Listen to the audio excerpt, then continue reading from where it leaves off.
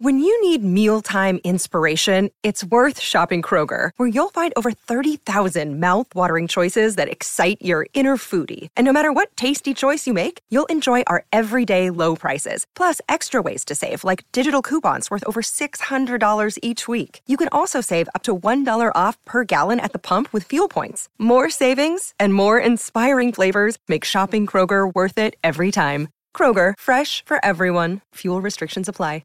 Another day is here, and you're ready for it. What to wear? Check. Breakfast, lunch, and dinner? Check. Planning for what's next and how to save for it? That's where Bank of America can help.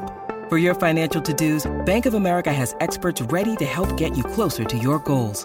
Get started at one of our local financial centers or 24/7 in our mobile banking app. Find a location near you at bankofamerica.com/talktous. What would you like the power to do? Mobile banking requires downloading the app and is only available for select devices. Message and data rates may apply. Bank of America N.A., member FDIC.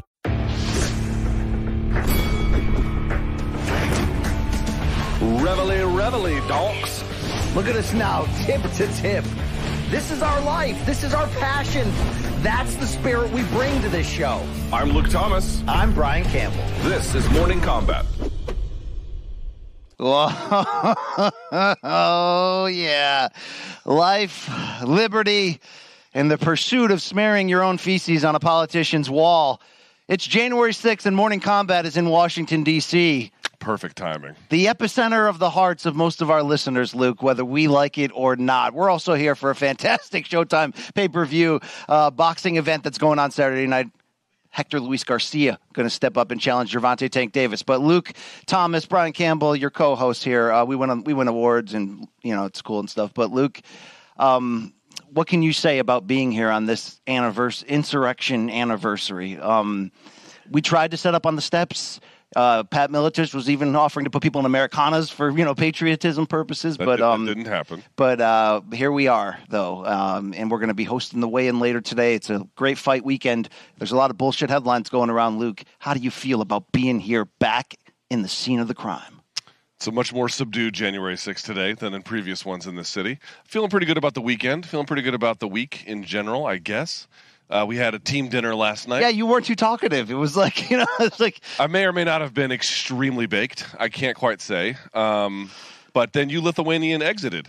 Which, for the record, to declare heritage here, it's the polite way of pulling the Irish exit. I am 1/8 Irish, Luke, but the half side of me that is Lithuanian says... I'm telling you in advance that I'm leaving. I can no longer be here anymore. My time has expired. And Luke, this show today is sponsored by the 2-drink hangover I have because I'm an old piece of crap. So, I didn't have any booze last night. I had nothing. Yeah. I had used a lot of marijuana is basically the point I'm trying to make. Well, Luke was like, we got to go to this Mexican restaurant as a team. And by the way, it lived up to expectations. I was about to say, I thought it was a good recommendation. But the gimmick was, hey guys, even though you're all adults, you can't order what you want. We're just going to bring you shifts of what we want to serve you. You got to order what you wanted. Now, for the record, it turned out great, but there was like a full pit crew team coming in and out every 5 minutes with more meat. Food, yeah. So much meat. It was Morning Combat. So much meat. Well, especially on Mondays when we do Have You Seen This Shit? It's just dicks. Yeah. But, at the end of the day, the Lazy Susan got spun a few times, Courtney was in love with the Lazy Susan. She was like, I want to use this technology. Yeah. I'm like, it's just a circle. It's just a circle. Yeah. How about Filthy Phil, the camera guy? And then and then you walked all the way home, which was about a mile plus. Right? I had to get a taste of that city with So oxygen. we went to a place called Mi Vida on 14th Street. You walked straight down 14th. How was it? It was wonderful. Yeah. You actually got to go through Thomas Circle, which was that roundabout you saw there a few blocks I didn't cut across it. I went around it. Did you? Yep. Yeah, there used to be a lot of homeless. And that Yes song was playing in my head the whole time, The Yes song? Roundabout, No, I don't listen to music when I pee sitting down. All right.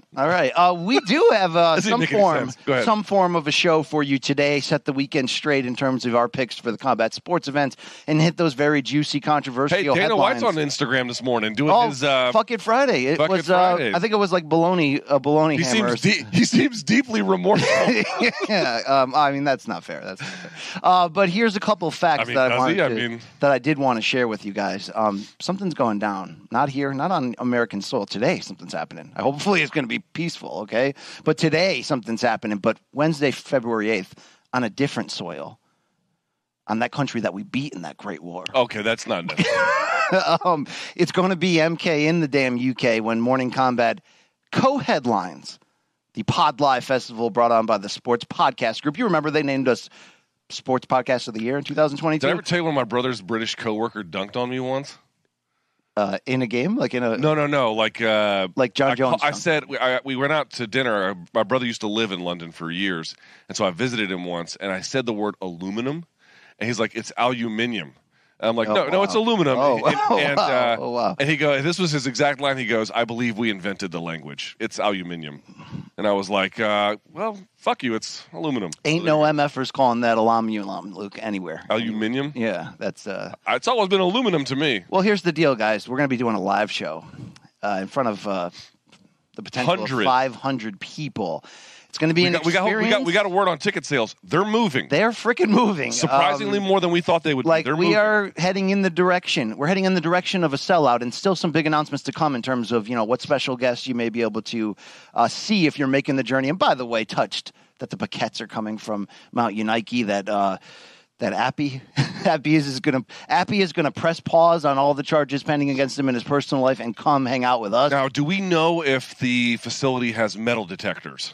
Well, look, we've said this before on the air. If he's allowed to get through customs, he can walk. I guess that's right. If he can beat Interpol, he can show up. Yes, the modern day Carmen Sandiego. It's David Appleton. No, but the thing is, you can buy tickets. So hit that QR code right down there, and come see what this is all about. Okay, us giving back to you guys who vote us in to win these, ridiculous awards that we don't know what to do with. But I know what to do with it emotionally, right? Like Luke, for most of your life, keep it down deep inside.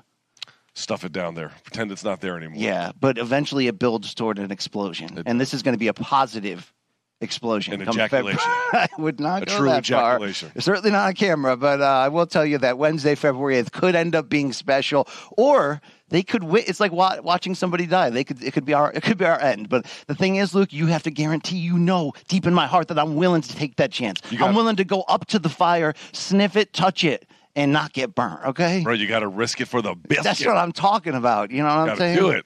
So will I go hog free, hog wild? No, I will not. I will not risk that. Don't you show up like Porky Pig with no pants and underwear on. Yeah, there you go. You're going to show up with a dress shirt and no pants, just some socks. Yeah.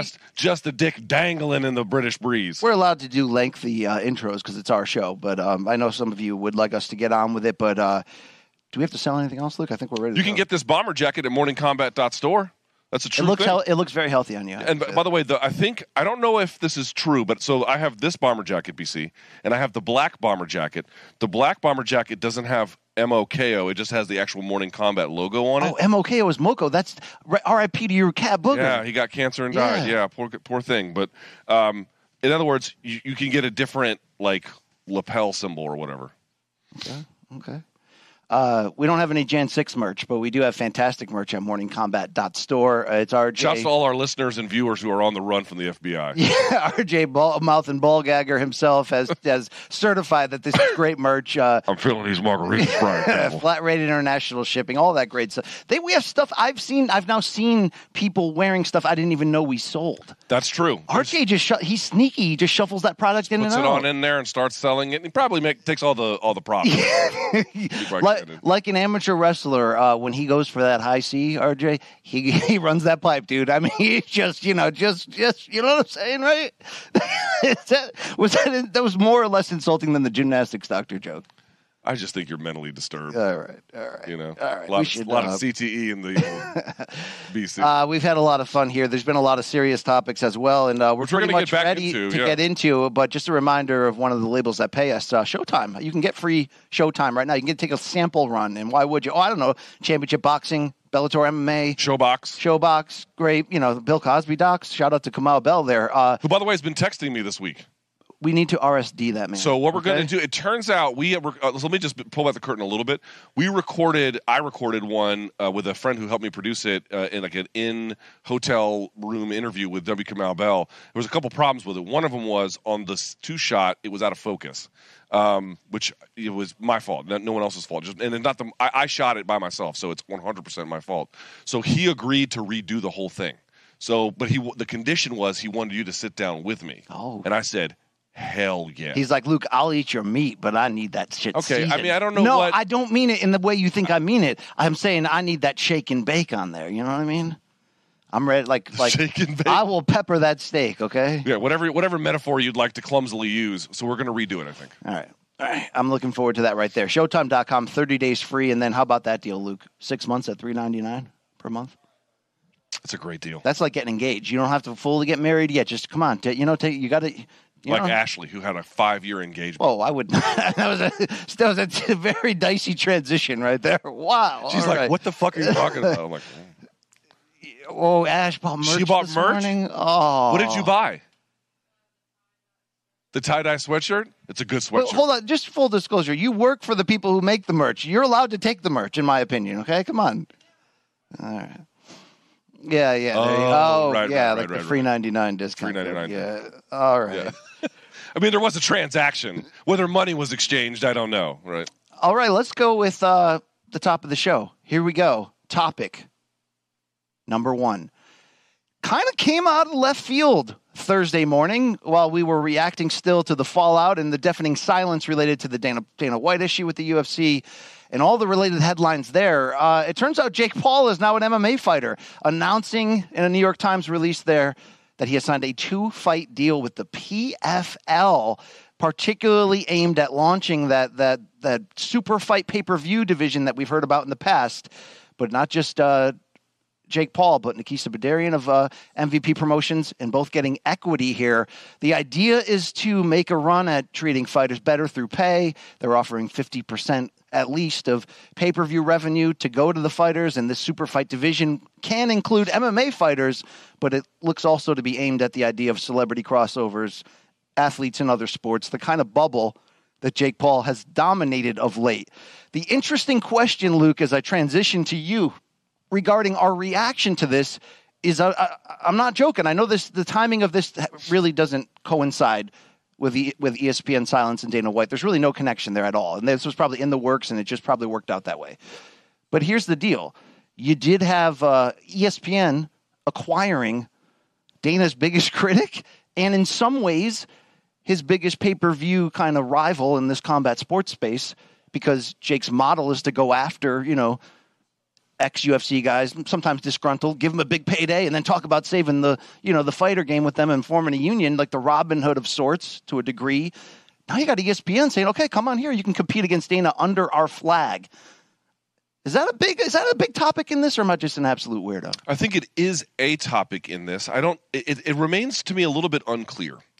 And I think you and one of our Showtime producers were talking about this, which is, what is the relationship between the UFC and PFL? It used to be the case, it felt like anyway, BC, and maybe you'll disagree with this, it felt like they were kind of semi-symbiotic. The UFC on ESPN is going to do this side of things, and yes, there's a PFL alternative, but it's almost a different side of the sport, and there's some overlap, but, really two things can coexist at once, blah, blah, blah. And I don't know that I would call them antagonists today, but if you read the press release about Jake Paul, they even say you don't have to be trapped in the UFC anymore, trapped or stuck. One of the used... Yeah, Don Davis, the co-founder...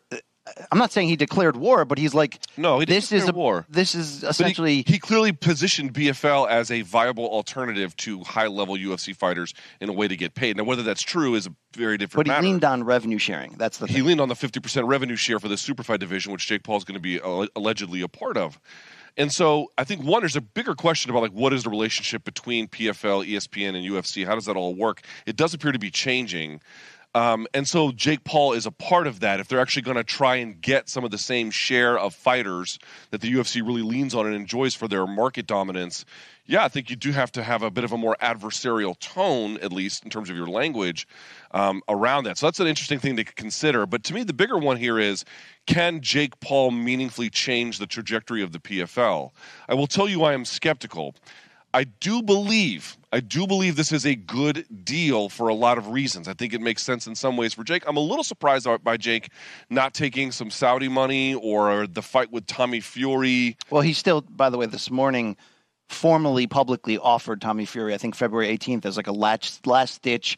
You're fumbling the bag again. Here's your last offer to fight. Yeah, I mean, how much I believe that, I'm not really sure either. But the thing I just wanted to say here is, I think it makes sense for Jake in certain ways. It does appear to be a bit of a derailment from what he was trying as a pure boxer, but it certainly is keeps him in the headlines. He can still box a little bit with this, and then he could try the MMA stuff. The MMA part I don't quite understand because folks are like, oh, he can fight Nate Diaz in MMA.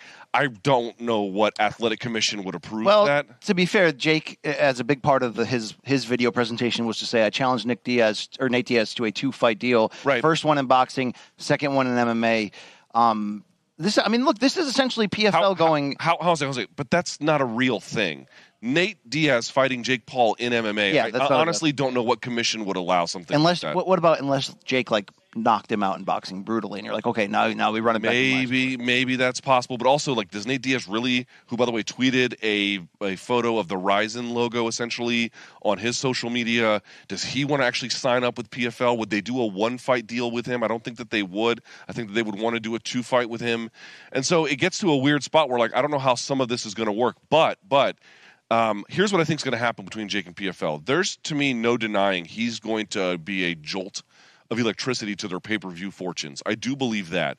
But on the MMA side, even Clarissa Shields, an Olympian, had to fight bums, or not bums, but, very unheard of regional fighters to get going. He's going to have to do the same thing in MMA. He's not going to get a premier name. I just don't believe that. Do you really believe he's going to go and pick a young guy who just turned pro? No, he's going to look to do KSI level fights or something like that. He's not going to straight up do an MMA match against a seasoned MMA fighter, even an old seasoned MMA fighter. The commission will not allow it. They will not. Unless it was that sort of 2-fight deal with Nate, and the idea was it's just so much money. Who cares? But Luke, I think the real broader. Hold on, I want to make one last point. Just make that final. Just dunk. I promise. Here's where I'm skeptical about the long-term fortunes. I do believe he can provide a jolt of electricity to their pay-per-view fortunes, but the reality is this. I've seen this movie before. I have seen Bellator under Bjorn Rebney try a model that looked just like this, albeit with very different considerations in terms of their revenue financing. PFL got that was Coker era. No, it was this initially started where we're going to basically do tournaments, and then Superfight division came exactly from Bjorn Rebney in 2014. 100%. Okay, but the spirit of saying, my window, my chance of actually competing against UFC, actually making a run at them, I need the carnival side to kickstart that and get me on the casual radar. Yes. That's a Scott Coker playbook move. It can be helpful. But in general, what it ends up being is those events do well, but unless you can meaningfully adjust the roster where you can get a larger share of the world-class fighters, the UFC has approximately 80% or more of them, unless you change that equation, you cannot change your long-term fortunes. You must get routine access on some level to that side of the fight game. So the Jake Paul thing can work for those events and for its overall popularity and the time in which he is competing. But unless that meaningfully leads to a change in the number of fighters they have that are world-class, nothing will change. Right. So they would have to use him as bait, not just for the ratings and the brand identity that it'll give you in a short window, but as a recruitment. That is exactly correct. That's as a recruitment tool, ultimately, because under the hood, they have a very good system, the seasonal format, the very, very intelligent Cage that I'm sure knew about this story long before we found out about it. I'm told the Cage did the actual contract negotiation. Yes. Who needs a Nick Khan level guy at the table there? Let's just bring out the smart Cage. But yeah, so it's a ballsy move from PFL, and I've heard a lot of people echo what you kind of did or tease at it. Big John McCarthy on Twitter as well, and basically saying PFL, you're giving him the. Conor McGregor in 2016 was virtually walking on water after he stopped Eddie Alvarez and became a 2-division champion. In an MMA sense, right? Oh my God. And his plea for skin in the game and here's some stock options, here's a little piece. No, not in that time, not with those people. But this guy has not fought a single MMA fight outside of, I think we can throw to the footage here, Gaff, if we have it, of Jake Paul messing around a few years earlier. And I get, of course, that he does have a high school wrestling background, and he's a good athlete like his brother, all that. But he hasn't even ever had an MMA fight or really a practice, and he has a percentage in this. Is this Jake Paul? He went to a UFC gym, and that's Jake in the right with the blue shorts. How long ago was this? Early Jake. What is this, teenage Jake, right? 10 years ago? What year do you producers? He was 20 years old. So what's that, 7 years ago? 6 years ago? But Luke, the question is interesting. He hasn't even ever had an MMA fight outside of this video we're watching right here, and he now owns a piece of the company. Now, is that not as big of a deal because PFL has so many celebrity investors already, and there is a lot of money behind the scenes pushing? There's not that much money, to be quite honest with you. So I looked this up. They've had 5 rounds of funding. They had a Series E in May for $30 million, and it's the $30 million that they want to use as a way to pump the super fight division.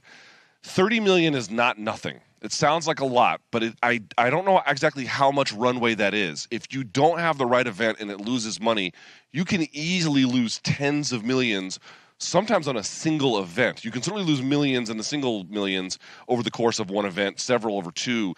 What I'm trying to point out here is between the cost of running the event, recruiting the talent, paying for them, and again, they're going to get 50%, which is admirable as a way to attract them over to sign. $30 million, and then they have overall $200+ million in funding, but the $30 million was the runway supposed to be for this new division. It's not nothing. You can get a decent shot at it, but if it doesn't take off fairly quickly, that's what? 2 years of runway, if that at most, and even that probably not that much, especially if you want to get Nate Diaz. $30 million sounds like a lot. You can do something with it, but that's not an infinite amount of money by any stretch of the imagination. Tell me the truth. Is the first PFL super fight pay-per-view card going to be like, by God, that's Ariel Helwani's music? Will he be on it if Jake's on it? Imagine if Ariel Helwani walks back on ESPN's coverage of MMA. He might. Yeah, he might get that gig. That'd be wild, right? He's well liked by him. And by the way, Nikisa, I think, who was the CFO for the UFC, is now scumbag accountant. Scumbag accountant, according to Dana White. Boy, he should be handing out the term scumbag less these days, huh? He might want to dial that one back. I mean, you could also say UFC's Twitter account could dial back the power slap commercials today. If you want to see what the word shameless looks like in real terms, there you go. But the point I'm trying to make here is Nikisa also, I think, gets some ownership stake here. Do you remember earlier in the show when I laid that out? And I apologize. I did miss that part. I apologize. I'm just pointing out, like, they're a business tandem, and they should be thought of in that way. It's not like an afterthought. They're a sort of a dynamic duo in a way. And so, well, think about it. What Jake and Nikisa with MVP Promotions have certainly capitalized on what's left of the crossover bubble and the interest, and bringing in a whole new fleet, it seems, these days of potential YouTube crossover boxers. That's why even DAZN has their own, Misfit series or whatever. They're essentially just sidestepping and bringing it over here, because if you're already going to more or less exclusively try to get MMA names to fight you, if some of these MMA names have some gas left in the tank and they want to come over to PFL and do other fights as well, I mean, it's interesting. Also, there is a part I would wonder what you make of it. It did say that the pay-per-views would be co-distributed by ESPN and DAZN. I did not read that. I want to make sure I double check this. So if I'm getting this wrong, you can kill me on dead wrongs. But I do believe that they said, at least on the pay-per-view side, you don't. Again, we talk about this in boxing, as sometimes this can be a hurdle. Who's going to distribute the show? And again, if they do make a Tank Davis versus Ryan Garcia fight scheduled for April, that would be entirely produced by Showtime, but then the feed would be carried by DAZN. You could buy that version, on their broadcast if you wanted to. So interesting that I'm going to double check that part, but I believe that's right. Look, it's a big swing in the connections to Scott Coker with Bellator, taking what Bjorn was already doing and then, aggressively going during that stretch of extreme old guy versus extreme old guy fights, and Kimbo Slice versus Dada and all of that, which did equal the big ratings to justify it in the long run. Whether or not, Luke, that period for Bellator and Coker ever actually sparked momentum from the idea of people tuning in for the ridiculousness and staying for the Michael Chandlers and Patricio Pitbulls, I don't think do we have data to support that? It's hard to tell. Maybe for short periods, but dude, that got brand recognition on Spike TV back in the day in Paramount, instantly by doing that. I always wonder, Luke, it's an aggressive move. It's not like a Bush League move. It's not seen as a negative move at all, or is it? Should a pure MMA league be better than this? I don't personally think so. Sometimes I even say that's why the Bellator Fedor Bader February 4th on CBS rematch. I'm like, it's a cool fight in some really cool ways. I kind of like that. Do you look down on PFL for doing this at all, or do you say no, that's a savvy move at the right time? I definitely feel like listen. Here's how you know it was a move worth taking seriously. It definitely caught me by surprise. Yeah. Right? They're trying to go. Listen. It can work. I don't think it doesn't. Jake Paul coming over doesn't guarantee automatically all of these great results. You still have to do a lot of other components in the beyond just the scope of the deal to make it all work. But as an interesting challenge to the market, as a new way of thinking about things, as recognizing that there is actually a pretty sizable size to the market, a sizable scale anyway to the market that they can now take advantage of. They can offer some of the ESPN platform as a way to combine forces. It's an interesting call. It's definitely ballsy. It's definitely forward thinking. But it also, in fairness, no really great attempt at anything comes without risk. And there's risk involved here too, which is that you're going to burn through a lot of money for events that could do really well on their own, but don't meaningfully change your long-term fortunes. That is the risk they're playing here. But hey, go big or go home, right? That's the whole idea. Indeed. So can you humor me to put a ribbon on this, Luke? What were the behind-the-scenes conversations? Does ESPN have to go to Dana, as a friendly to say, hey, we're doing this? Paul, just to clarify, Paul's deal is the first of PFL's newly developed pay-per-view superfight division, which is separate from its regular season rosters. The PFL held its first pay-per-view event on ESPN in November. It intends to host 2 more pay-per-view events in 2023. Those events are expected to air on ESPN in the U.S. ESPN in the U.S., DAZN internationally. Still, there is some kind of cooperation happening for international and overall distribution. There you go. Does Dana care? Is there conference? Do they go to? Does I don't ESPN think Dana go cares to, about much. Does ESPN go to Dana and just say, just so you know, they're bringing in Paul and we're all in on this. We're questioning, and we will in a later topic in this show. Does ESPN really care about what's going on with Dana White in terms of what how do they actually look at UFC? How do they look at PFL? Well, I'll tell you this: I think what has really dawned on PFL is that doing the tournament, you can have a different format. You can have big winners from the tournament format. All these things are great. Look at how different our product is structured. Look how different it looks. Look how different it sounds and feels. That's fine. Again, what will really determine long-term success is what kind of access to the top pay-per-view names you have or don't have. And I think that they finally realized they can't play footsie with the UFC anymore. They don't have to be entirely adversarial with them, but they can't play the same game that they were of, separate and let there be a sort of a firewall between us. They're realizing they have to take some of what UFC has in order to survive. So if you're going to make a go for them, why not sign up the guy who has been the chief antagonist, as you indicated at the beginning of the broadcast, the guy who's done the best pay-per-views to rival them in the combat sports market? Basically, it's from another sport because it's boxing, but, we were in Arizona. It's entirely an MMA audience watching Jake Paul. There are no boxing fans really watching that. There's influencer fans. There are influencer fans. That's true. It's not entirely just MMA fans, but it's no boxing fans aren't watching Jake Paul. MMA fans are watching Jake Paul. So if you're going to make a move at him, Jake Paul is as good as any catalyst you can find currently out there today, and not under contract by UFC, right? You could sign a big name like a Francis or whoever, and of course Francis is, under contract. But I'm saying a John Jones, some kind of transformative name. They're all under lock and key. Jake Paul is not. It's an interesting gamble. Gamble. Before we transition out of this topic, I think the last main thing was the reference you made that Nate Diaz puts out a Ryzen picture to show some, it's a strategic public move. But we know that Jake is trying to get Nate into the PFL for some type of super fight. How does Nate Diaz's future and in the stop he inevitably chooses first to go big, and the first time that he does a post UFC combat sports event? What do you think the Ryzen thing means? Is that Pacquiao just signed there? We're not doing Pacquiao Nate Diaz, right? I mean, what are we doing here? I mean, you could Floyd. Are we doing Floyd? Well, there's a couple of things you could do that folks maybe forget about. One is you could do Floyd versus Nate Diaz. I don't know what kind of fight that is, but could it be an attraction? Oh, it could only be a boxing fight. Right. It could only. What I'm saying is how good it would be. Yeah. I don't know, because Floyd is obviously degraded from the guy who fought Conor too, right? I mean, do you think Floyd has a real training camp left in him to go into a fight in which if he did F around, I feel like the Logan fight changed him. Where oh crap, if I mess around too much in this area, it could. Yeah, because he was stealing our Logan left and right, and he kind of just stood there and took it, right? I mean, it didn't go away. But here's the thing you might forget, and they did this with Floyd versus Tension.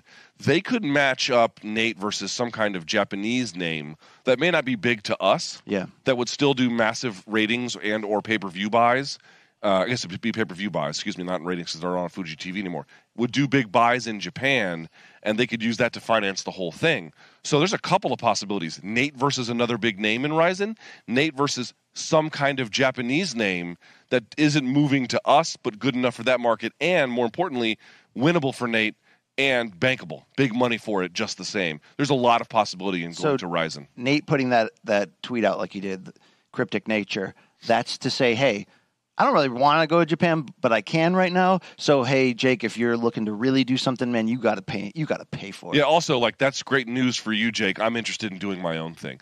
I very much think Nate and Jake and their teams are probably in coordination, right? I'm going to guess you don't know that for sure. I bet that they have some kind of contact between each other. I'm going to bet that they have at least some kind of contact, Somebody passed the Ducci to the left side. Pass the Dutchie on the left-hand side. And so they know that their careers are kind of connected in that way. But I also believe that Nate doesn't want to be seen as like, oh, I'm going to react to everything that Jake does. Yeah. No, I'm going to set my own news cycle. I'm going to have my own vision. I don't need to follow you anywhere. That's a big part of it, too. Yeah, that was an 80s reference, guys, but good effort, just the same. Yeah, they don't know. I mean, these guys were born in 1999. Does this camera angle make me look fat, or has it been my dietary choices this week? We did eat a lot last night. Yeah. Dude, and then the carne asada plate came out, and I was like, I have nothing left for this. I need to Lithuanian exit. But before I did pull the exit, I had like 6 pieces of that. And my liver is not supposed to fight that battle anymore. I will give you credit. I'm like Chris Lieben. I can't stop fighting, you know? You walked home. I had to walk that off like a man. That's what a man does. That's a smart call. So I'll give you. And you left, and I did too. We left, and then they brought churros. I was not there. Oh, dude, churros when done delicately, like passionately, like when you bake, you know, like if the person is nude while they make it. It's just kind of. You want me to make you churros nude? Just rub my balls all over the churros. That incubator known as your dungarees, cook them in there. All right, there you go. Okay, all right. Look, topic number 2 is the reason why we're here. Yes, the anniversary. No. Gervonta Tank Davis is going to take on Hector Luis Garcia Saturday night Showtime pay-per-view. And by the way, not only is this main event really sneaky good in a lot of ways, yet still playing its role as being a potential appetizer on the journey for Gervonta Tank Davis to a Ryan Garcia fight, should he be victorious. This pay-per-view card is also pretty damn loaded with interesting sort of storylines, from Boots Ennis to Demetrius Andrade's PBC turn here at 168 pounds. I do that big too. Fights. In boxing, because he's American, it's Demetrius Andrade. Yes. And then, obviously, she's Brazilian, so it's Jessica Andrade. I get the Andrade thing fucked up all Absolutely. The time, you know, a lot of good storylines is what we're saying. Speedy Rashidi Ellis taking on Roy Monvilla. That guy's tattoos are intense. Bro. And did you notice he shaved off his widow peak, too? And he's in... Dude, he looks like he would thrive in prison. You know what I'm saying? Like if he got stuck there for whatever reason, he would be in charge of shit down there. He's a Venezuelan slugger, and I called his Showbox debut on Showtime in September, and he went in there against an unbeaten guy in Boca Chica and like put it on him, dude. He's that bad guy at the end of the video game. We'll see that Rashidi Ellis fight. But Luke, Tank Davis is here, and there's been no shortage of headlines and debates. Do we want to talk about him versus Dana controversy now, or you want to save that for Dana? Save that for Dana. Okay. We are going to have a conversation about, like, hey, how is it possible you guys can say what you're saying about Dana and then cover a guy who got arrested for domestic violence? What was it, now 2 weeks ago? Something like that? And the short answer, by the way, is if I held that ground in every situation, I'd know how this is combat sport. It's an important conversation to have, so we're going to have it. But for the moment, let's discuss the fights. Look, the fight itself has enough storylines and intrigue here to be something interesting. But Luke, I do want to ask you, which we've said, look, the outside the ring stuff. Will that play a part at all in the focus? I've seen a playful Tank Davis this week. I've seen him intense when he needs to be to remind you that, you know, I think he said at the press conference yesterday, I'm going to take out all those, it was his coach Calvin Ford who basically said he's going to use all this as fuel and all the negativity that he's had to fight through, whether self-induced or not, Luke. Yeah, by the way, self-induced. Absolutely. What does that mean, though, for his mental game? Because you can imagine where he pulls a Floyd Mayweather and is able to just compartmentalize, use it as fuel, go in there, and even though Hector Luis Garcia is the real deal, and that's why we're excited for this matchup, blow him away. It also could compromise him. What did you make of the times Tank did speak this week? Because when he spoke, he sounded reasonably fine. right? Fine. Can we be honest? That was a weird face-off yesterday, right? I've been trying to Zapruder it and figure it out. I don't quite understand what happened. They had a weird touching thing. Here's what I think. I think Tank, who he has been sort of like happy Cagey and weird and kind of like just chill, and I think he was doing like a playful like this, and I think when he shoved Garcia, then it kind of became real. Like Hector wasn't sure, so Hector put his fists up and he got close. Hector was like this, pushing him away. Right, but he was also ready to fight. But I think, afterwards, by the way, they hugged and laughed and did all that. But I think in that moment... And Bob Santos and Calvin Ford have a good relationship, it seems. I think in that moment, it almost got, the spirit of getting real was there suddenly out of nowhere. And I don't think that was Tank's intention, or was it? Like, I'm trying to get a full read Here's my read. Tank, to me, looked loose yesterday. Maybe a little too loose. I don't quite know. Fucking Hector Luis Garcia looked all business. Yeah. And Bob Santos looked all business. We've been saying this since they announced this fight. I'm like, dude, this is not a tune-up fight. Maybe it's a fight that Tank should win, but it is not a tune-up fight. Hector Luis Garcia is good. He is good. And did I not say it? Did he look to you like the guy moving up from 130? No, he looked like... I told you, man. And by the way, that Facebook post that Hector Garcia did... Okay, was that racist? It was Hector Garcia standing on stage. I think it was at the last press conference. It was at the initial press conference. He was in a suit. All the other fighters, including Gervonta, were dressed more in casual clothes.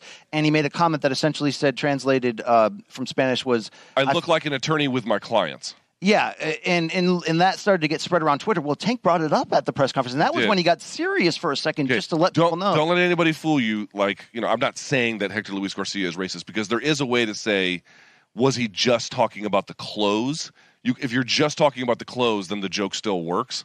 But, make no mistake, racism in Latin America is alive and well. Either way, it's created an added edge to this, as Gervonta said there. But look, this is a case where boxing odds are boxing odds. This is not what the odds tell you. Gervonta minus 1,600, the favorite, plus 800 Hector Luis Garcia. It's just not. But there are stylistically, X's and O's wise, legitimate questions that both will have to answer, but particularly Garcia, even though he looked big in the face-off against Tank. And we have to remember, Tank can fight in multiple divisions, but he's always going to kind of look like the smaller man because... he doesn't change his height when he goes in each division. He's a short fighter who's skilled and able to, close that distance. Garcia is moving up from 130, where he won a championship belt last year against Roger Gutierrez, fresh off that upset of Chris Colbert, giving him his first loss. And he has put together, I believe, the remnants and the foundation of his amateur background, 2016 Olympian for the Dominican Republic, with the style he started to impose when he did turn pro, which was aggressive, high volume, get in your face.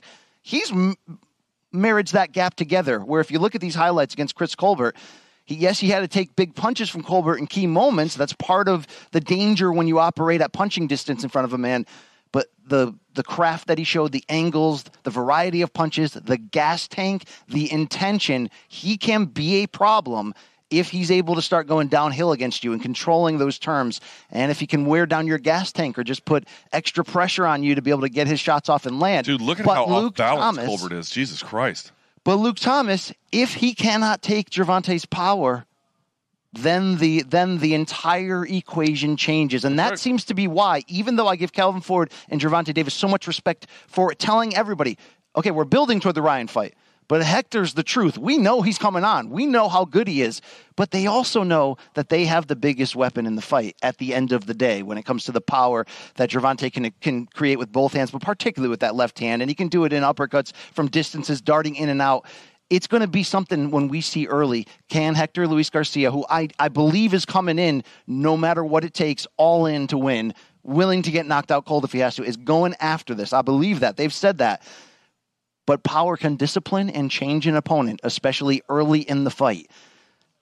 What do you think about that equation? What's it going to look like in those first 2-3 rounds when Gervonta starts picking up the timing and he does land big? I actually think the first few rounds, Gervonta is going to lose. I think that Hector Luis is not I think that, I don't know, again, he's not a brawler. That's not really what he is. You saw him there at range kind of just out-dueling a little bit, Chris Colbert, and some of that footage. Crafty movement with the head. And his lead hand movement is very clever, where you can't tell if he's going to jab to the body or come over the top, or if the other left hand's going to come through because he's blinding you with it. He is a crafty guy. He'll brawl with you a little bit if he has to. I think you're going to get – dude, here's the thing. you could say what you want about Gervonta, and he is not like the most capable public speaker, but he's a thoughtful boxer. I will say that. He's a thoughtful boxer. And you saw in the Rolly Romero fight, he kind of let Rolly do a little bit of the leading at first, especially to get him comfortable, but also because he told me to my face. He was like, dude, Rolly's got power. Like, you can say what you want about Rolly. The dude can thump a little bit. Yeah, he said he felt the power and was like, oh, okay. He was like, okay, this dude can crack a little bit. So we need to be careful about that. I think Garcia doesn't represent that kind of threat, but he's a crafty guy. You cannot just come out bulldozing against him unless you really think he's just going to crumble under the pressure, and I don't. I think that'd be a bad strategy. I think that Gervonta has to take over in the middle rounds a little bit. That's where you're going to see the difference when the power begins to accumulate. I also think body work is going to be interesting for Gervonta Davis. He's got good hand Calvin speed. Ford keeps saying that all week. The body work is something you're going to want to watch from Gervonta because it's not.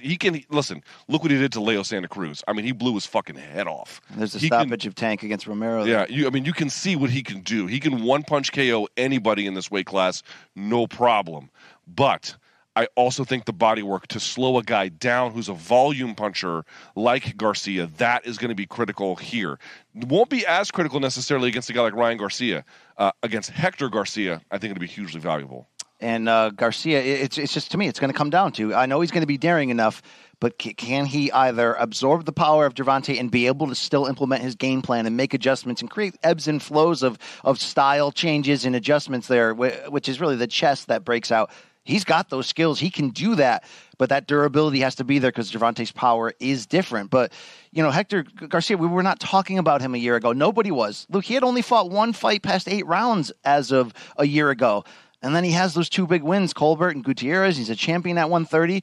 And now he's moving up with the idea of this is my chance to become a star. This is my chance to do very big things. Trainer Bob Santos, who would have probably been the trainer of the year if Derek James hadn't had that extra victory with Frank Martin, which really seemed to seal it for most people. Currently, Bob's got 3 champions, all from the Dominican Republic in the stable. And the relationship between the two, I believe it. I liked what the message that they put out there on Wednesday, which was, Thursday, we are willing to go there if, to win this. You better believe that we are willing to go there. That I think Gervonta knows that, but damn, what happens if it does go there, Luke? That's where it's going to get very. And also, I think Bob Santos has been the most interesting public speaker, so to speak, whatever, this week. Listen, if he's asked about Gervonta Davis, BC, tell the audience if I'm lying. He gives Gervonta all the props. Mm-hmm. Calls him a pound-for-pound talent, says he's not just big power. We know he's crafty. We know he's good. Bob Santos has convinced me that this fight is going to be much more competitive than I think other people will. I don't know if Garcia is going to win, but Santos is so clear-eyed about the challenge. They're not downgrading Tank in any capacity whatsoever. What they feel like is not that Tank is some kind of easy takings there for whoever wants it. Rather, that their guy can rise to the occasion to take on something so difficult and unique and powerful. They are very, very understanding of what they are up against. They just believe their guy can do it. And in a very honest, straightforward, no BS kind of grounded way, he's convincing. He's convincing. I do believe that Garcia is going to have something for Tank. Enough to win, I don't know. And I think he has the right mental toughness, that amateur history, fought between 300 and 400 fights, went to the Olympics, has done international tournaments, fought every kind of style. That's not the problem. I think the problem for me is when Tank notches it up, when he uses the data he collects. To your point, Floyd used to do the same thing, right? Really study, give away a couple rounds, figure it out, and then begin the attack. That's going to be the moment of truth, and the fight can go, a few different ways in there. But very good or very bad for Garcia. But Tank has bigger fish to fry. I think mentally, I expect to see a sharp Tank. I do. I don't discount what all of this stuff does, but I do. And the reason why, Luke, he's going to walk into an arena that, as of yesterday, had sold 16,000 tickets. The ticket sales with, as you mentioned, not a ton of advertisement in the local area. I've seen none. It sold itself from the beginning because Gervonta is that rare attraction. If he comes out to an audience that still pours that love on him, and he rises to the occasion in the big moment, which he has a penchant for doing, he could provide that knockout that takes you on a road right down the street to Ryan Garcia. That road, by the way, still has potential pitfalls with a looming court date and everything going on with that. Make no mistake. But let's see if he can put it together like we mentioned, how Floyd used to do. Just turn off the outside world and go handle his business. Prediction time, though, Luke. Yeah. How does it end? I think Tank eventually gets it done. I think he gets it done late. Here's another fact about Tank Davis's power. It carries late. We've seen it multiple times. We know he can thump well into the last few rounds, no problem. I think that's where the difference will be had. I really believe, similar to, not exactly the same, but in the sense that Caleb Plant was able to take away a lot of what Canelo did early. Not that he was able to get a whole lot of good offense going, but he made Canelo work for it. Does that sound fair? Yes, he made Canelo work for it. I think Garcia is going to make Tank work for it.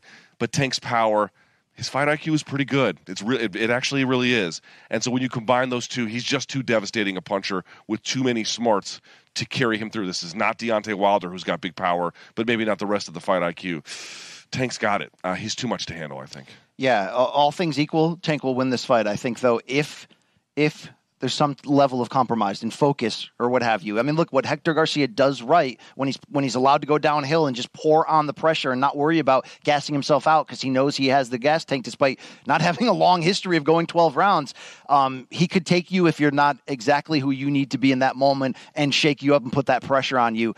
Let's see if Gervonta Davis can swim in that deep end. He's shown it before. I believe he gets a late stoppage as well, Luke. I believe we come out of here respecting Hector Luis Garcia's effort and his willingness to go big here. But you know what might happen? This Garcia loses, but shows some vulnerabilities in Tank that actually makes the fight against Ryan Garcia that much more intriguing possibility down Absolutely. the line. Luke, the undercard, we've been playing up the matchups and what we're looking forward to. And by the way, it's not just the pay-per-view main card that we're talking about here. You and I are going to be calling the Showtime pay-per-view countdown prelim fights. Yep. 3 of them. We're talking about unbeaten prospect Brandon Lee with the big power, but coming off being knocked down in his last fight. We're talking about Vito Melnecki Jr., the 20-year-old from less than Jake's high school in New Jersey. Yeah, just outside, not the suburban Lily Whiteside of Newark. Yeah. There's I forgot the third guy's name. Marshall was the other young unbeaten prospect. Was it Trayvon Marshall? Yes. Who will be also fighting in the opener. We'll be on the call. Sean West. We'll be setting the stage for the pay-per-view fights to come. But Luke, that co-main event, Karen Chukadjian is going to be the next one to step up to the rising Jaron Boots Ennis. No need to remind people how great this kid could be. We always talk about it. Now it's time for him to meet a fighter who will be fighting in the U.S. for the first time, born in the Ukraine. I believe he fights out of Germany these days. We don't know a ton about Karen Chukadjian. You can watch the tape and you see a muscular guy who likes to get inside, likes to do some things there. In this interim IBF welterweight title bout, this is about if Boots Ennis can continue to raise that stock and just be that magician in there, but that magician that gets you out of there in a couple rounds or less. Luke Thomas, what are you looking to see in the maturation growth? Because if you're going to imagine, this could be Boots cutting through like nothing, like he does, okay? Eventually there's going to be, finally, there's going to be some pushback in some area. Is it the pressure of Chukadjian getting inside and making Boots have to show a different gear? Is there that potential in here, or could this be a showcase of everything we're talking about? I think Chukadjian is going to give a legitimate effort and might look good in a round or two, a moment or two. I just think that,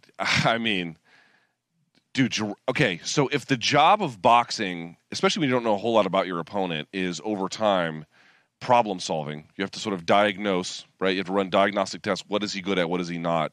Dude, Jaron Ennis just has too many tools in the tool belt to not figure this guy out. I don't know exactly what round that will be. It's hard to say, but he is Thanos showing up on the ship of the Asgardians and then fucking snapping Loki's neck and telling everyone I am inevitable. Yeah, he's inevitable. I just cannot imagine a case where I could see a much more high level guy like Errol Spence giving Boots some trouble, but some trouble. That's like, well, I mean, it's trouble to the point of even beating him. But what I'm saying is like legitimately making it difficult for him to problem solve. Absolutely, yes. I don't, dude. He's got way too many skills, offensive and defensive. He is so smooth. I just can't overstate this.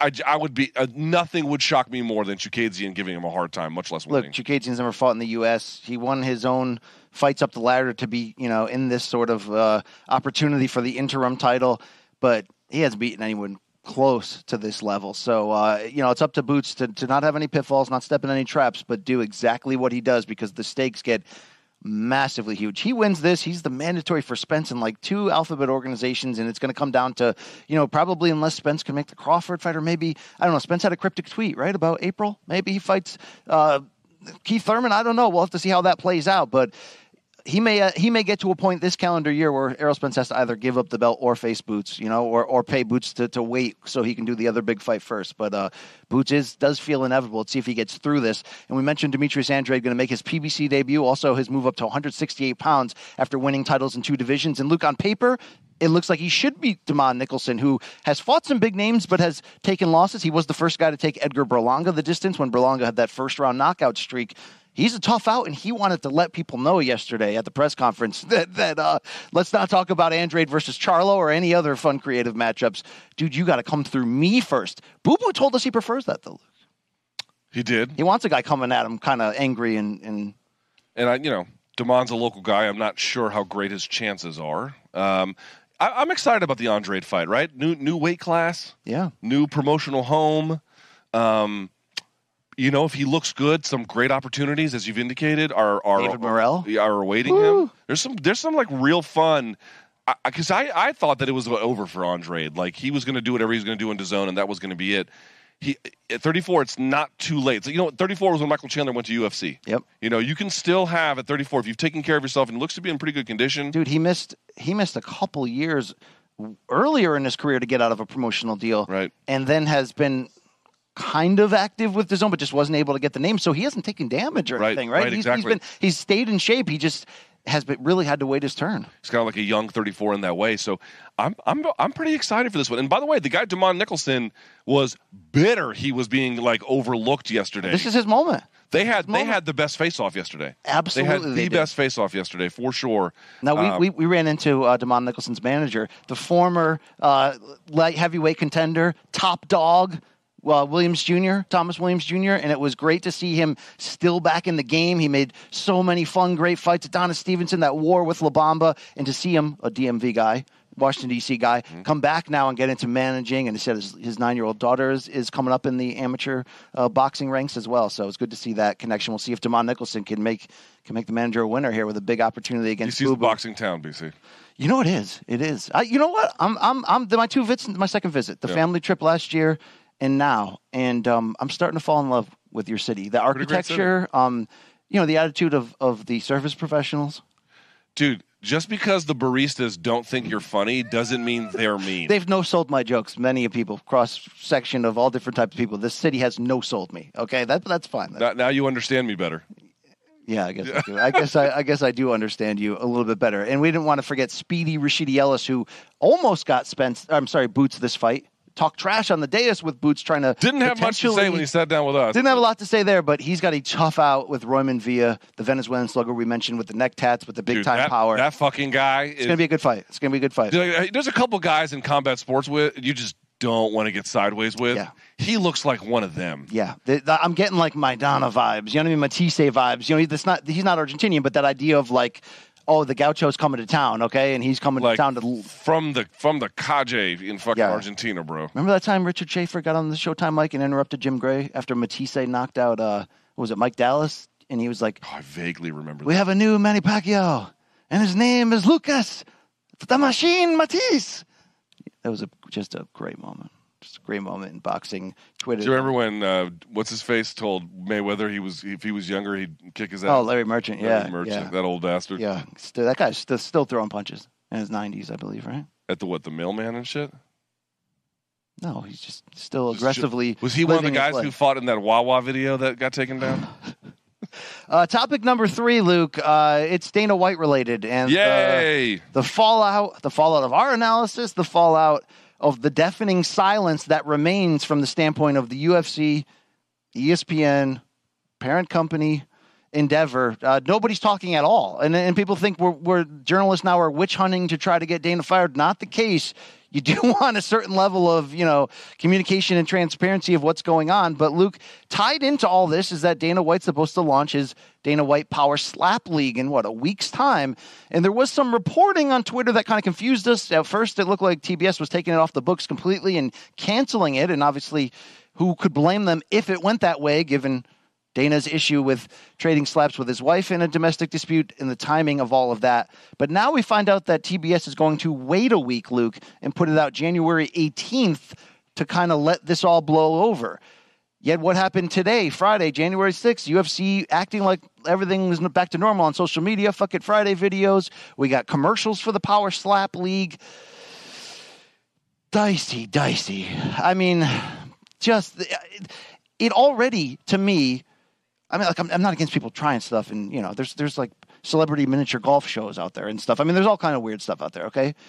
But it's there's no self-awareness in launching this league to begin with because of the head trauma and the lack of defense, and now you time it with what happened. Dude, I don't even care in the end if Dana, has to sit out, gets fined. That's not even the thing. The thing is, it's like a column I wrote on CBS Sports overnight, is if UFC does want to be considered on the platform level that they already are with this TV deal, which is making them basically a Big Four pro sport, and they've lived up to that in recent years with the offerings and the big fights and the ratings and all of that. But the response now after this very real situation that really can't be just passed up with, that's a private matter, leave them the F alone, to not even comment on it. And then you look at ESPN's coverage of this across the board, from the Stephen A. Smith to the Molly Karam reactions on First Take to the, I don't see any stories written at all on this. You know what I mean? They don't care. Jeff Wagenheim's tweet, which teased the idea of is there a gag order? No, there's not. But I used to work at ESPN, full disclosure, so there always typically is a directive of some degree about what is fair play on social media when big time things are going on affecting the company. Do you feel let down by ESPN as an editorial entity in this situation? I never took them seriously as an editorial entity.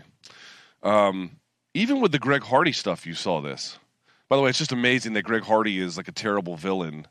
Because what he did is terrible. I mean, it's not to say he shouldn't be, but, like Dana is already back on social media doing his gross food fucking porn thing. Whatever. We just want him to address it. We just want, you know what I'm saying?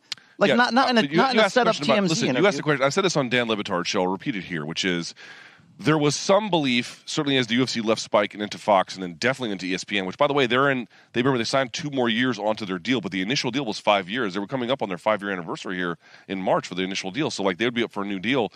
We all thought that, that would mean, okay, you're going to get the greater halo of the Disney ESPN properties and everything that comes with that. That might mean greater scrutiny. And it is, in fact, the opposite that has happened. It has done nothing but enable them. I don't have a great explanation for it other than to say, and I said this on Le Batard's show as well, Kyrie Irving tweeted a link to this stupid anti-Semitic conspiracy theory video that he found on Amazon, and there was wall-to-wall coverage about it on ESPN, on everything about how terrible this was and whatnot. I'm not here to challenge any of the coverage, but they got Dana on video hitting his wife, maybe even stomping on her a couple times. You're going to tell me what Dana did was less as bad? Was better than what Kyrie did? I mean, that seems to me fucking insane to think something like that. Their coverage is embarrassing, such as it exists, but they don't exist that way. Listen, Jimmy Pitaro can say whatever he wants about what ESPN's ambitions and goals are as a journalistic entity. It's a fucking lie. Their goal is to be in these partnerships with the various entities that they are, the NBA, the NFL, whatever, and in certain cases, if the public will allow for it, they'll get into more journalistic work. Journalistic work is done there, but they are not principally a journalistic arm. They are a broadcast arm who will protect the interests of their partners such as they are demanded or willing to do so. And that's the end of the story here. They're not you cannot go to them for journalism on this issue. You cannot go to them for an actual fair, good word on this issue. It doesn't exist. And the response might be, they did cover it as a news story on SportsCenter. And there was a news story written, but there's no detailed analysis in there. And the point at the end of the day is... And Stephen A. Smith, point at the end of the day is... I don't... and by the way, shout out to Wagenheim, who quote tweeted the Stephen A. video, just to basically say the attitude behind the scenes is not what you guys... we are as against, the fallout of this, what the story means and all that.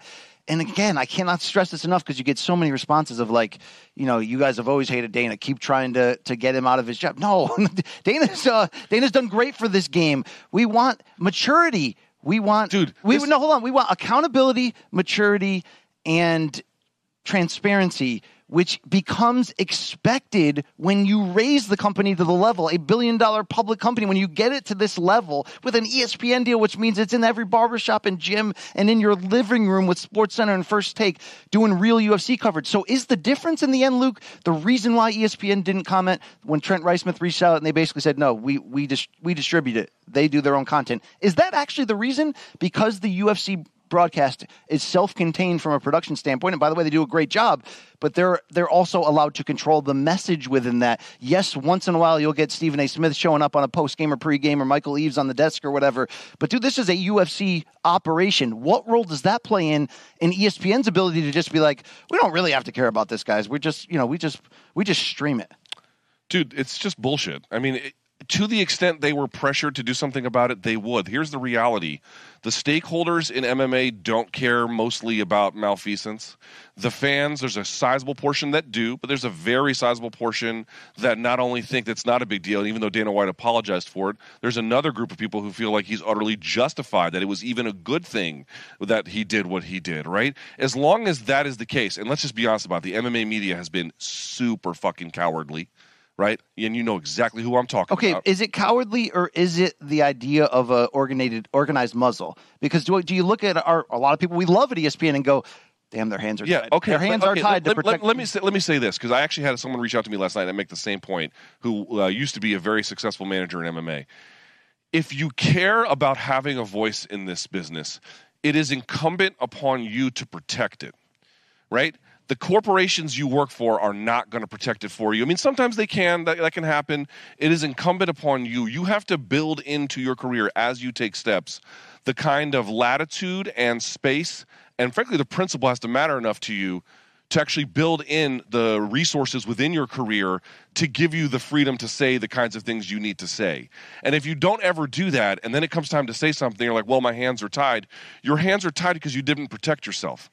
You did not protect yourself. It wasn't enough of a priority for you to have enough of an independent following or an independent voice for you to be able to have the latitude to do that. So yes, I get that up to this point. If you're being told don't say shit, then you can't say shit. I get that. But let me just give a piece of advice to everyone out there. It is your job to build into your career the protections and guardrails you need in order to say what you want to say. No one's going to give that to you. You have to do that yourself. So go do it. Go. Right. Here's just like Joey Romero said. But you see, there is something to think about here, which is the kind of counter to this, which is, let me make 2 points. One, on the one hand, like, what is the media's role here?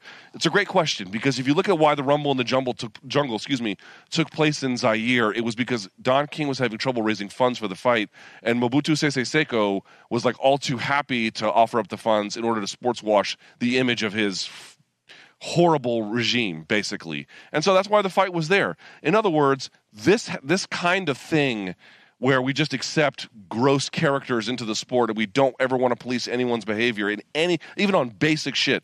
This has been happening long before you and I were even born. Yes. Right? So there is some reality there. On the other hand, this is my point. And you can go back and look at what I said to Le Batard, and I'll say it again here. We have not called for Dana's job. Have you noticed that? We have not called for it because I actually don't even know if that's the right call. Here's my point. They won't do anything. They won't mention it, and the silence is insulting. They won't do anything. I'm not calling for Dana's job because I genuinely do not know if that's the right answer. I don't know. But what I do know is you're not going to do anything. You're not going to say anything. You're not even going to make a public comment. This is the province of cowards. You have to say something. You have to say something, and they won't say or do anything. If TBS, not ESPN, but if TBS had canceled the Power Slap League, that's saying something at least, right? In a very modest. I mean, I think it's going to fall on its own face because it's fucking stupid. But listen, they asked me what I told you. I'll repeat what I said to Libertard. I think a suspension is in order. I do think a suspension is in order. He should be removed from the product for a little Kevin while. Iole thinks 1 month, just kind of, probably take a break from all the stress of the job. Probably a little longer than that. But I did not call for his job because I don't know if this kind of thing. I don't know what the right answer is, and the public should have some say about it. But the fact that the stakeholders in play won't do anything. You guys think we're calling for him to be fired? We haven't. We're just saying. Between nothing and fired, there's nothing in between? No, I want communication. I want all that stuff I just laid out before. Be transparent with us. But, Luke, I did want to address one thing, which is, we gave our honest takes about this the other day, and there's passion and there's prior history baked into a certain degree, and tried not to make it all about ourselves, but I guess sometimes that does feel inevitable. But there was a lot of people, fighting back on the breakdown of who hit who first. God, do I hate that. But I want to focus purposely on all the people that did, because we try to be as transparent as possible. About why we're covering About why let's we're covering. Yeah, let's have it. Here's the deal. There's a few deals at the end of the day. What makes this different, the fact that in the Gervonta situation was legal action taken, and now there's even this dispute of could the charges be dropped based on the results of that, which is a large gray area to begin with. Right. But what's one difference between him and Dana? Gervonta got fucking arrested. Yes, right? yes. Like, and the narrative nothing is and happening by the way, to Dana. The narrative had already been that Gervonta is this bright star of an athlete and crossover entertainer, but has to clean up what's going on. That's already been the narrative, which we've covered every stop along the way. But the idea of how could you hypocrites then take money to go work on it? Because this is my job. It's not just my passion, but this is what I do. This is the best, like Liam Neeson and Taken, I do have a particular set of skills, and this is the best way to utilize that in the game I love. But the games that I love, boxing and MMA, are dirty as shit. And in some ways, they're a reflection of life to a certain degree, but they're also, this is like being in Tatooine and or Mos Eisley Spaceport, where they're just, the dirtiest rotten scoundrels in the game. And I want to do my job, but do my job the best way I can, which is like we try to do on here, being as upfront and honest and critical as best we can. But even just like the ESPN people, you still work for certain people and have to do things the right way. And I don't think this exact scenario is perfectly crossed, because one man is an athlete and one man is a billionaire leader of a publicly traded company, and no one's talking about it. No one wants to talk about it. So it's just... there was plenty of talk about Gervonta. There's not... We talked about him on here. We talked behind the scenes with people of what's really going on. We did our own, but we also this is our job to do. And if I tried to take some kind of lane on, well, I'll never, work in when this person is performing because of this, you wouldn't work in combat sports or life in general if that was your stance on the people around you, just so you know. Just look around right now. So right now we have the Dana White issue. We have the Gervonta Davis issue. So we have MMA and boxing. You have the Greg Berhalter issue where he apparently had kicked ended up getting married, but when he was in college, Greg Berhalter is the coach of the U.S. men's national team in soccer. He had basically assaulted his now wife, then girlfriend, some time ago. You have the coach of the Texas men's basketball team arrested for and fired. By the way, fired for now that's a really bad one. Felony assault allegedly on his girlfriend, I believe. So we are surrounded by it, and let's just say this too. And this is a sad reality, and this is why we are complicit to a degree, right? And I think you have to own up to this. If you tried to have a boxing or MMA promotion where you'd said we are never going to work with anyone who's ever been arrested or convicted of domestic abuse, you'd go out of business in a year. Wait, but on top of that, you would go out of business in a year. But that's not our job. On top, our job is to be critical of the news cycle and what's happening and the decisions being made. But our job isn't to judge on the level where it's like I can't even be associated with that. No, I have a job to do. I'm doing it. We're going to cover John Jones when he comes back. Where were we when Floyd had his own missteps and went to jail? Covering it, right? Where were we when John Jones was covering it? That's our job. We're also covering this event, what happens in the ring and outside of it. So hold on. Let's say, like, what is the difference between Tank's situation and Dana's? Because we need to have this out for just a second. Number one, you can believe who you want to believe. Tank maintains his innocence. Dana does not. That's the first thing I would say. Also, my understanding is this whole ordeal about whether this event should have taken place went up to the highest levels of the company, and we're not privy to these details, but they believe that there are enough exonerating circumstances to let it go forward. But my understanding is they had some kind of discussion about it. Now, maybe you think this event shouldn't have gone forward and you don't want to support it. Strongly encourage you not to if that's in accordance with your beliefs. Dude, I don't think Tank Davis is in any way a Boy Scout. What he allegedly did is fucking gross. And by the way, I'm going to say it one more time, that dude has a jury of his fucking peers who are going to bear down on him next month. Next month for an alleged hit and run on a pregnant woman. We are not shying away or not talking about any of these details at all. We'll talk about all of them here and tell you exactly how I feel. Do you feel a little conflicted covering someone like this in this particular situation, whatever happened in Florida? Yes. Yes, of course you do. Yes, you feel that way. Whether you think there are meaningful differences between Tank and Gervonta, I don't know. But the reality is, if you're going to work in this business, everyone who wants to be on their moral high horse about it, including media, you got to take a step back. These are the people who fist fight for a living to an extent. And there are some limits that should be enforced. We have not called for Dana White's head. All you have to do is be honest about what has happened, be honest about how you feel about it, and act in accordance with your principles and values. That's the best we can do. Yep. But I do think, which is sort of the summation of the story I wrote for CBS Sports on it, it's just like when you package everything together during this news cycle for the UFC, which still still involves the fighter pay situation, still involves the gambling fallout and how those two stories do intersect from the idea of pre-existing injuries and whether people just fight through it just to get the surgery paid for, mixed with all of the big deals, mixed with the idea that Dana behind the scenes in UFC are publicly, legislatively campaigning to try to limit the fighters' rights as much as they legally can in every possible way, right? Aren't they lobbying against their right to? Yes, lobbying against the Alley Act. Yes, they're going to try and do their best to kill it, but are essentially doing everything possible to make it as hard as possible for unionization and all of that. Yes, and in fact, I think they called in some favors with the national. So my point is this: you have enough of these unresolved issues that are all attached to it right now. It's not going to sink the UFC tomorrow. Things aren't going to get shut down. But if the company in general and Dana as the leader don't start acting in a more mature way, I don't think you're gonna stay in this lofty spot on an ESPN deal in every barbershop and gym and in this type of coverage and handling, because you're not showing the maturity level of the responsibilities of how you need to be. And to me, that maturity level is the transparency and is the honesty in things. And we don't see that under this regime. And there's a lot of great that Dana White brings to the fight game, and I don't want to see that to change. I do want to see the accountability. Let me ask one basic question, and we can move on from this. We're saying we don't know what the people in power should do about Dana, but they should do something. Yeah. What should the people in power do about Tank Davis? We asked the exact same question. What should it be, BC? I think they're should they have killed the event? Not in this situation. I understand their decision, and it wasn't an easy one, and it was one that had a lot of factors involved. But in this particular situation, I think it's too much of a gray area right here. Not to remove doubt from Gervonta's name. He's lost in the court of public opinion the benefit of the doubt. That's not the direction we're going. But to the idea of just, no, this isn't cut and dry, this entire situation. So this was the decision that made, and we're moving forward. But again, it's just that they won't say anything. They won't do anything. They won't come down because the silence is deafening. It's saying that it doesn't matter. What they're either saying, and I don't truly believe they're saying this, but it's basically them saying that domestic violence doesn't matter. I don't think that's their intention, but that's what it comes out.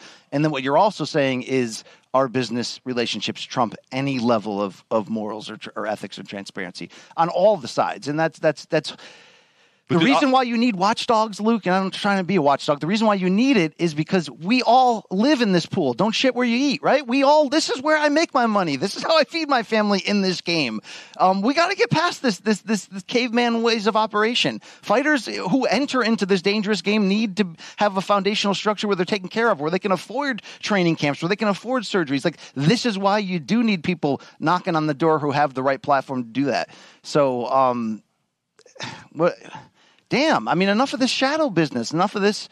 ESPN's in some ways the most respected journalistic entity in terms of established ways in sports media. And look at this response. It's wild. It's wild to me. But I just feel like, I don't know what's going to happen with the slap league. I think it'll die on its own, but we'll see. But I just want to be clear about this. Like, people in combat sports, I made this point before.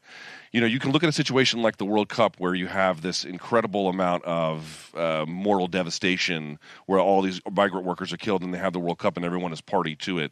But you have these influences in various levels within soccer, I should say, that push back against these kinds of evil forces, basically. In combat sports, that doesn't exist very much. People are just welcoming of bad actors, Ramzan Kadyrov, for example. People are welcoming of bad behavior, dropping the N-word constantly, hitting your girlfriend, whatever, having insane attitudes about women, you name it. And there just is not nearly as much pushback. Not from the media this week, you haven't seen very much. Not from the fighters very much. I mean, the fighters have been bending over backwards to defend Dana, which is fucking amazing. And dude, people tried to make this political. Where's the politics in this? God, get the fuck out of here. First of all, I'm not even on the side you think I'm on to begin with, as if that matters. I mean, is there a human side to this? I mean, come on. Let's be real for a second. If that had been Colin Kaepernick, or let's even make it for MMA, if that had been John Jones on video getting slapped by his girlfriend and then retaliating the way John Jones did, or Colin Kaepernick, do you think you fucking frauds would be telling us it's justified? Go fuck yourself, you liar. You're a liar. You're a liar who can't be honest about the principle of things. You're a fucking liar who says things like, well, he was totally justified. You would turn on John Jones or Colin Kaepernick if they did something like that in a fucking second, you fraud. And I see through every fucking one of you for exactly what you are. I don't take your opinion on this seriously at all, and neither does anybody else with a fucking mammalian brain. Go fuck yourself. It's just such a fraudulent argument. They would turn on someone they didn't like who did that in a fucking instant. I can't believe how an instant. I can't believe how much it's exposed this just old school bro method of I don't care who hits me. A child, a disabled person, an elderly person, whatever. Just they hit bullies. Me, just it's bullies. Open season in your own marriage, and no one is actually defending Dana White's wife. Nobody. It's not mutually exclusive that if you have this one side of the take that by the you're way, defending. She has a lot to answer for here too. She's got serious fucking problems. Yeah, it's not automatic in that regard that you lean this way and then you support this side of it. Striking Dana was unacceptable. You know what I support? Well. I support humanity, and I support that. You know what a real man does? And look, that was Dana's instinctive reaction, was to not just counter, but then get wrist control, counter again, and then forcibly. That was the natural in public fight or flight reaction. That's okay with people? That's how you're wired? Or is it more, because people go, hey, BC and Luke, like, you guys are great, all this, hero stuff here, but like, what happens when your wife slaps you in public? Do I have enough love for her not to retaliate? Because that's the foundation of my response there. I like my protection and love for the people that I choose to live the rest of my life with, the people that go to war with me in life's what do you call that in the military when you go back to back with somebody in the bunker there? You know what I'm saying? Because I've sex. Because I've been through life shit with my family. This is a life and death relationship. We're going the distance together. I love them enough never to feel the need as a man to want to counter and strike back. Never did we say it gives latitude for women to go on the offensive. That's not what this is about. Yeah, I hope they fix their family based on what happened. That's the goal and goal for me. Not anything else or not any other way around. And if it happened to me, Luke, I'd be looking to fix things, not break them even worse. Yeah. Also, I'll just say this as a general rule. I don't know their marriage and the private parts of their marriage. That was a public event. He's a public figure, so that's why we're having some discussion. But the private parts is not your business, not my business.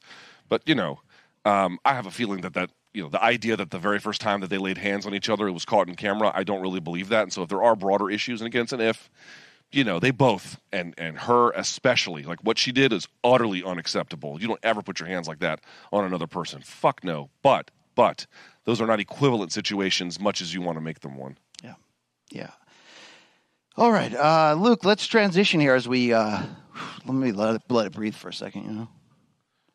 And you got any side? I wish I had a vape. Dude, are you proud of me? Seriously? For what? For not vaping. You haven't seen me vape one time. For taking a stand for humanity? No, I am proud of you in that regard, because while you did add tremendous comedy to 2022 with your It really was a gift. dirt hole side habit. Yeah. I don't know. It kept you happy, and it produced, just comedic miracles time and again. I mean, it was just it was the lowest hanging fruit, but the sweetest taste in poontang. You know what I'm saying? It really was amazing. Yeah. Wow. All right, Luke, as we kick off the new year, we wanted to remind the people of our favorite sponsor, Money Lion, and this Hammer of the Month movement we've got going on. You remember Aaron Blanchfield. You remember Ilia Topuria. You guys voted along with us. And every month we do this when we look at the undercards or those kicking off the main card in combat sports who are making their presence known. Breakthrough moments. If you're coming on, come on. They are coming on, Luke. So be on the lookout as we head into boxing this weekend, the return of mixed martial arts in the new calendar year. Use that hashtag Hammer of the Month. Use that hashtag Holy Hammer. And go to moneyline.com/morningcombat. You can see the QR code there for more information about the award. The physical hammer, Luke, gets awarded. We gave it to Aaron Blanchfield in person on the Room Service Diaries. I need an update on where Ilia Topuria is going to receive his hammer. España. Yeah. Stop. Hammer time. It's Moneyline. Oh, here goes the hammer. I think that's all we have to say, Luke, about it. And I think it's fantastic. Yeah. Moneylion.com/morningcombat. At Moneylion on Twitter, at Moneylion Inc. on Instagram. Let your voice be heard. Luke, we do open the vaults of accountability every Friday where we let our viewers' voice be heard. When they are they going to beat us up today? I think they are. When they send a fancy email over there to Mikey Morms from CBS Sports at morningcombat@gmail.com, and they got a bone to pick with us. So pick that shit. I mean, don't just sing it.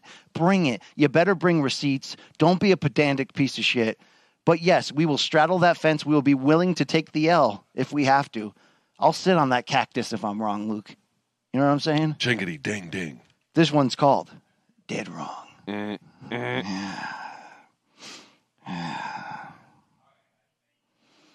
Yeah. All right. This one's from Craig. What up, Donk? 1 and 2.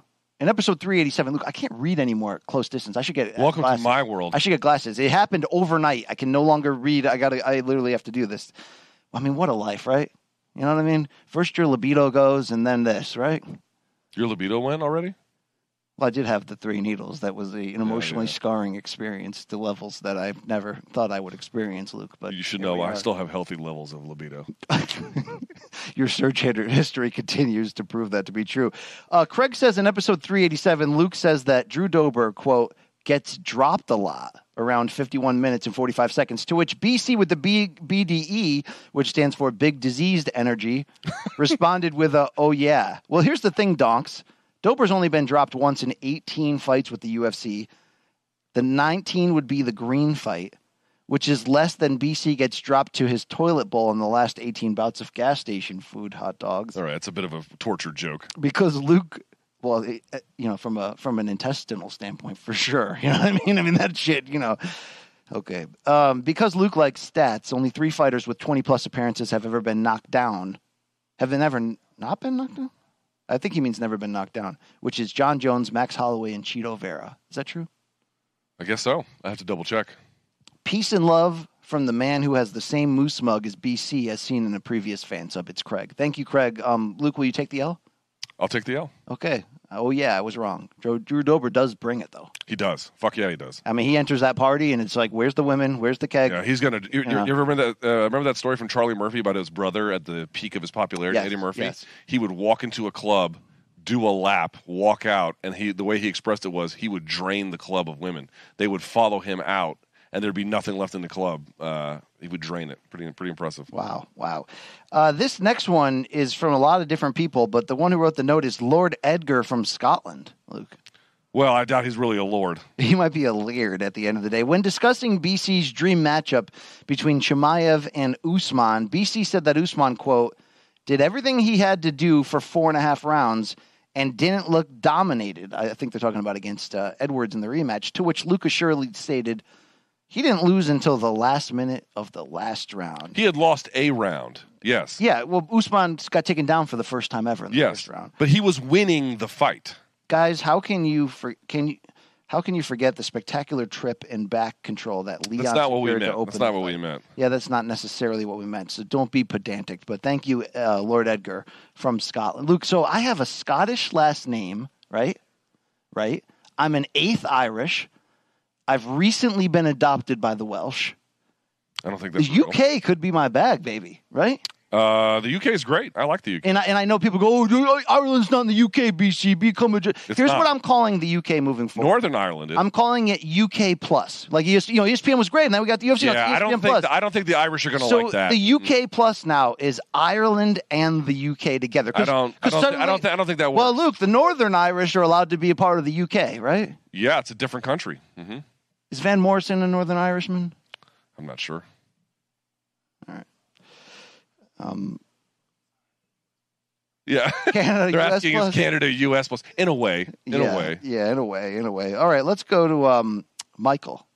Do you think the UK people will accept me and absorb me? Yes, the UK people will very much be accepting. They get me, right? Although we'll say the Irish are friendlier. Sorry. Do you like Irish chicks? I'm not into UK plus chicks. See, I am, Luke. Okay, you know what I mean. That's not my bag. Pre-libido failure. Yeah. All right. Let's go to Michael on the January 2nd show. By the way, my wife's Irish and Lithuanian. I don't believe that.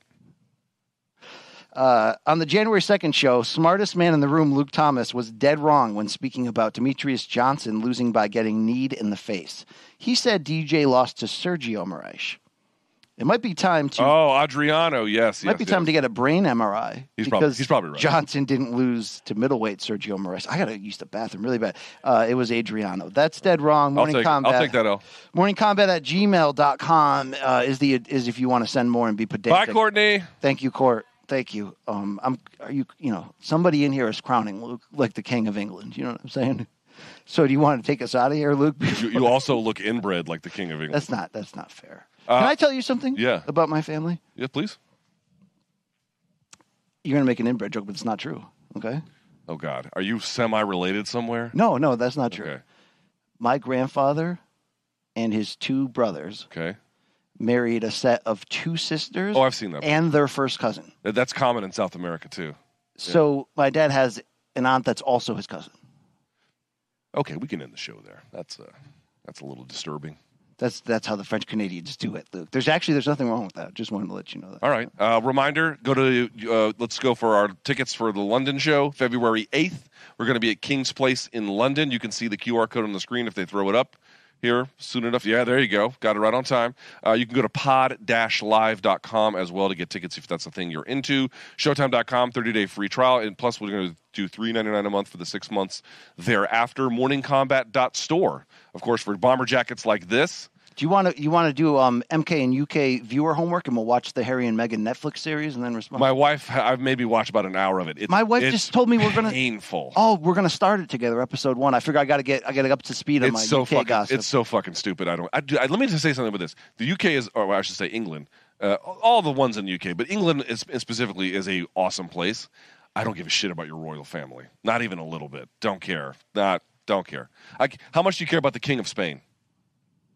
I don't. Exactly. Right. That's exactly how I feel about it. I'm more of I like lords and lairds as my royalty obsession. Leards? Yeah, lairds and leotards. And then, of course, morningcombat@gmail.com. Don't forget, today, 4 p.m., it'll be me, BC. Stack will be here. Steven Jackson. Raul Marquez will be here. The four of us are going to... Some of the smoke will be here. At least one has played the basketball, though, Luke, to be fair. I mean, how long are we going to do this joke? I was nervous, okay? Cut a guy a break. Do you think Matt Barnes will look down on you the rest of his life? He probably has been. Or only because he's 6'8", he will. It's how tall he stood, and Yeah, like Montel. Dude, Montel in '94 must have done damage. He must have did it in '94. Oh my God! Once upon a time, and there you go. So there's where you can follow us. We hope you do. We'll see you at 4 p.m. for the weigh-ins. Also, we haven't talked about this. We're going to have a post-fight show, a reaction to the fights on Saturday night live from the Capital One Arena here in Washington, D.C. So be on the lookout for that live stream as well. Any final message to our Gen 6er population? It's time you tell the FBI where you are. It's time. It's time to call it a day. All right. Get your face paint ready. It's time for the holiday season, Luke, and today is the anniversary. So celebrate it well. Be safe. Don't be dirtbags, all right? This is going to end the show right here, guys. This is going to end the show.